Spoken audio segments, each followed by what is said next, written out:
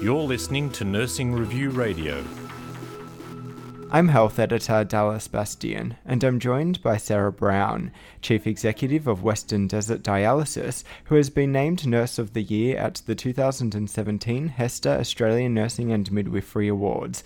First of all, congratulations. What was it like to hear your name announced at the HESTA Awards? Thank you.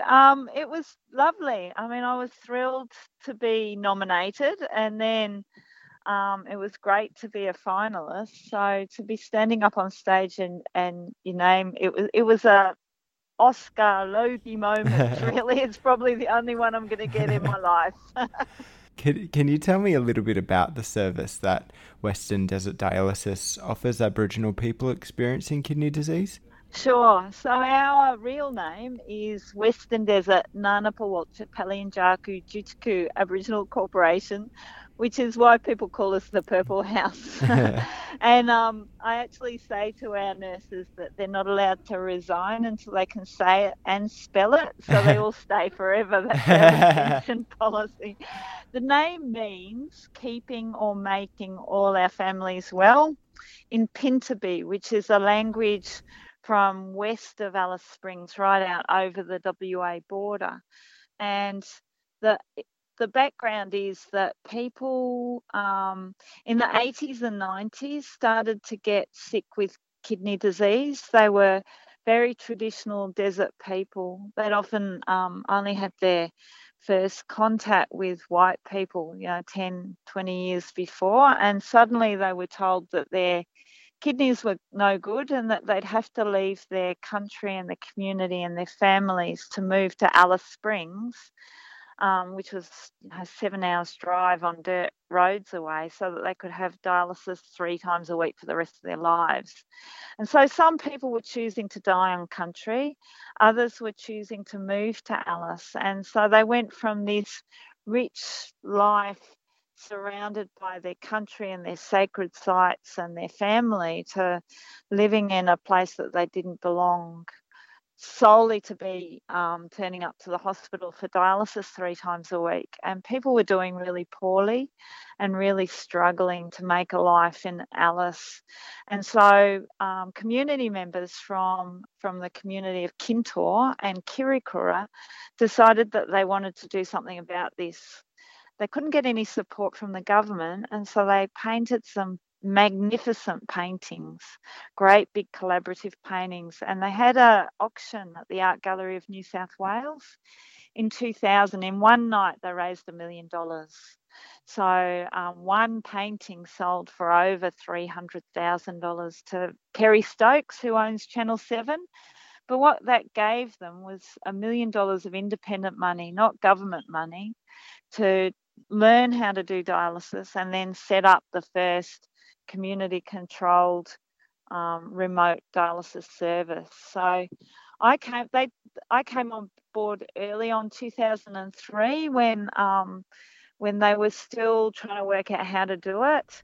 And so my first jobs were to get us a separate bank account and charity status and a constitution and all that sort of stuff.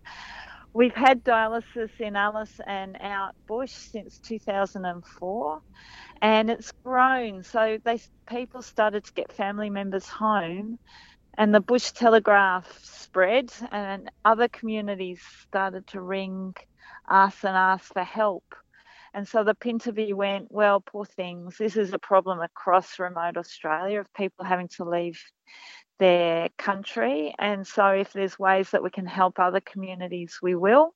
And so today we're 24 dialysis machines in 11 places, and we're from Arnhem Land by the seaside right down to Warburton in Western Australia.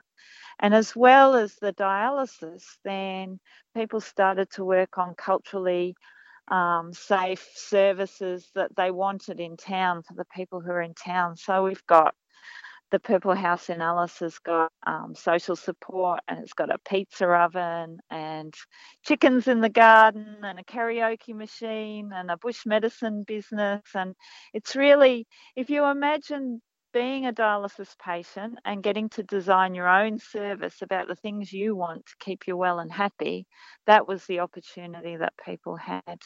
So it's a really vibrant, community-controlled organisation that thinks outside the square and is run by the patients and their family. So it's a bit magnificent, really. What difference has having an on-country service made to the traditional Aboriginal communities near Alice Springs? What feedback have you received? So people talk about how before the Purple House, then dialysis was a one-way ticket to town, and then misery in Alice Springs, and then home for your own funeral.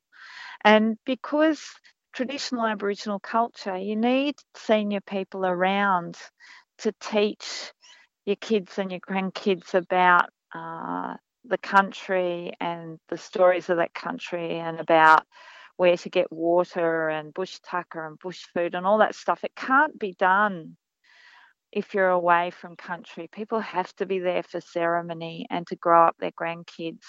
So beyond the hardship of individuals who are having to leave everything that was precious to them, then there was a real risk that that cultural continuity would be lost, and that people wouldn't get to learn the cultural knowledge they needed to learn before their elders passed on.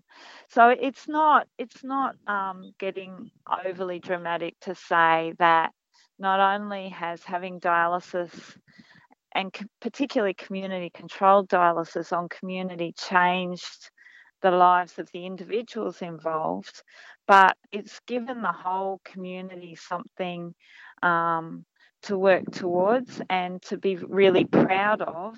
And it's ensuring that really important cultural knowledge about this country is not lost, because when it's gone, we're not going to get it back. And that won't be just a loss for individual communities or families. That's a loss for the whole of Australia. But beyond that, there aren't many good news stories about Aboriginal health. And this is a story where Aboriginal people had a problem, came up with their own solution, worked really hard to make it a huge success, and are incredibly proud of what they've managed to achieve. And so that gives people some hope for the future and some agency over their lives. And that's a health promotion outcome in itself. What went into ensuring that the services on offer were culturally appropriate and were in line with what was needed in the area? So that's kind of the easy bit for us, because our members and our board and our directors are all Aboriginal people who are using the services or are creating the services for their family members. So it's absolutely Aboriginal people making decisions about who they employ, what services are provided. We employ dialysis patients to be working with other dialysis patients, really strong in the model of care. So our strategic goals are 3 concentric circles. So in the middle of everything is on country. So that's centre to everything, getting people home. The next circle out is having a good life, and for Pintabee people or traditional Aboriginal people from remote communities, that's about family, it's about country, it's about being there for important ceremonies, and it's about access to traditional healers and traditional medicines, and valuing the country and what it can provide for people. And then the final circle in our strat plan is doing things the right way, and that's the right way culturally, but then also the right way for governments and for, in terms of clinical governance and receiving government funding. And so all those things work in really well together so that we can be a really high functioning organisation culturally, really culturally safe, and employing people and working with people to help them to understand more about their own health. But also we can be an organisation that people will support and governments will support to do more. All winners at this year's HESTA Awards receive $10,000 from awards sponsor and bank Me. How do you plan to use the funding? Well, a couple of years ago, we were promised some money from the Commonwealth Government to build our first South Australian dialysis unit in a community called Ernabella or Pukacha. So we've got the money to build the buildings, but we've had to undertake that we'll fund everything for the first year's operational funding ourselves, so pay for the nurses. So we've been really busy working with the art centres and having raffles and talking to old American tourists at the Purple House in Alice and all sorts of odd things to build the Pukacha Dialysis Fund. And $10,000 into that fund is a great big boost, because that's a lot of pumpkin soup to sell at the Beanie Festival, or a lot of kangaroo tails to cook for tourists, which is some of the things we've been doing to raise the money. So I'm really happy for that money to go into that fund, and we're hoping to open that dialysis unit in South Australia next year. Well, congratulations again, and thank you for joining me, Sarah. No worries. If people are interested in what we do, we've got the Purple Truck Facebook page, and we've only got about $3,500 likes, which my kids tell me is pathetic. So if anyone wants to like the Purple Truck, and the Purple Truck is our mobile dialysis unit, then you can keep in touch with all the good news stories of the Purple House through that, and that would be lovely to get a few more likes. And of course, we're always looking for adventurous dialysis nurses who want to come and have a different way of working alongside remote communities and do dialysis out bush. So we're always looking for adventurous nurses with that twinkle in their eye that want to come and dig for witchetty grubs with us.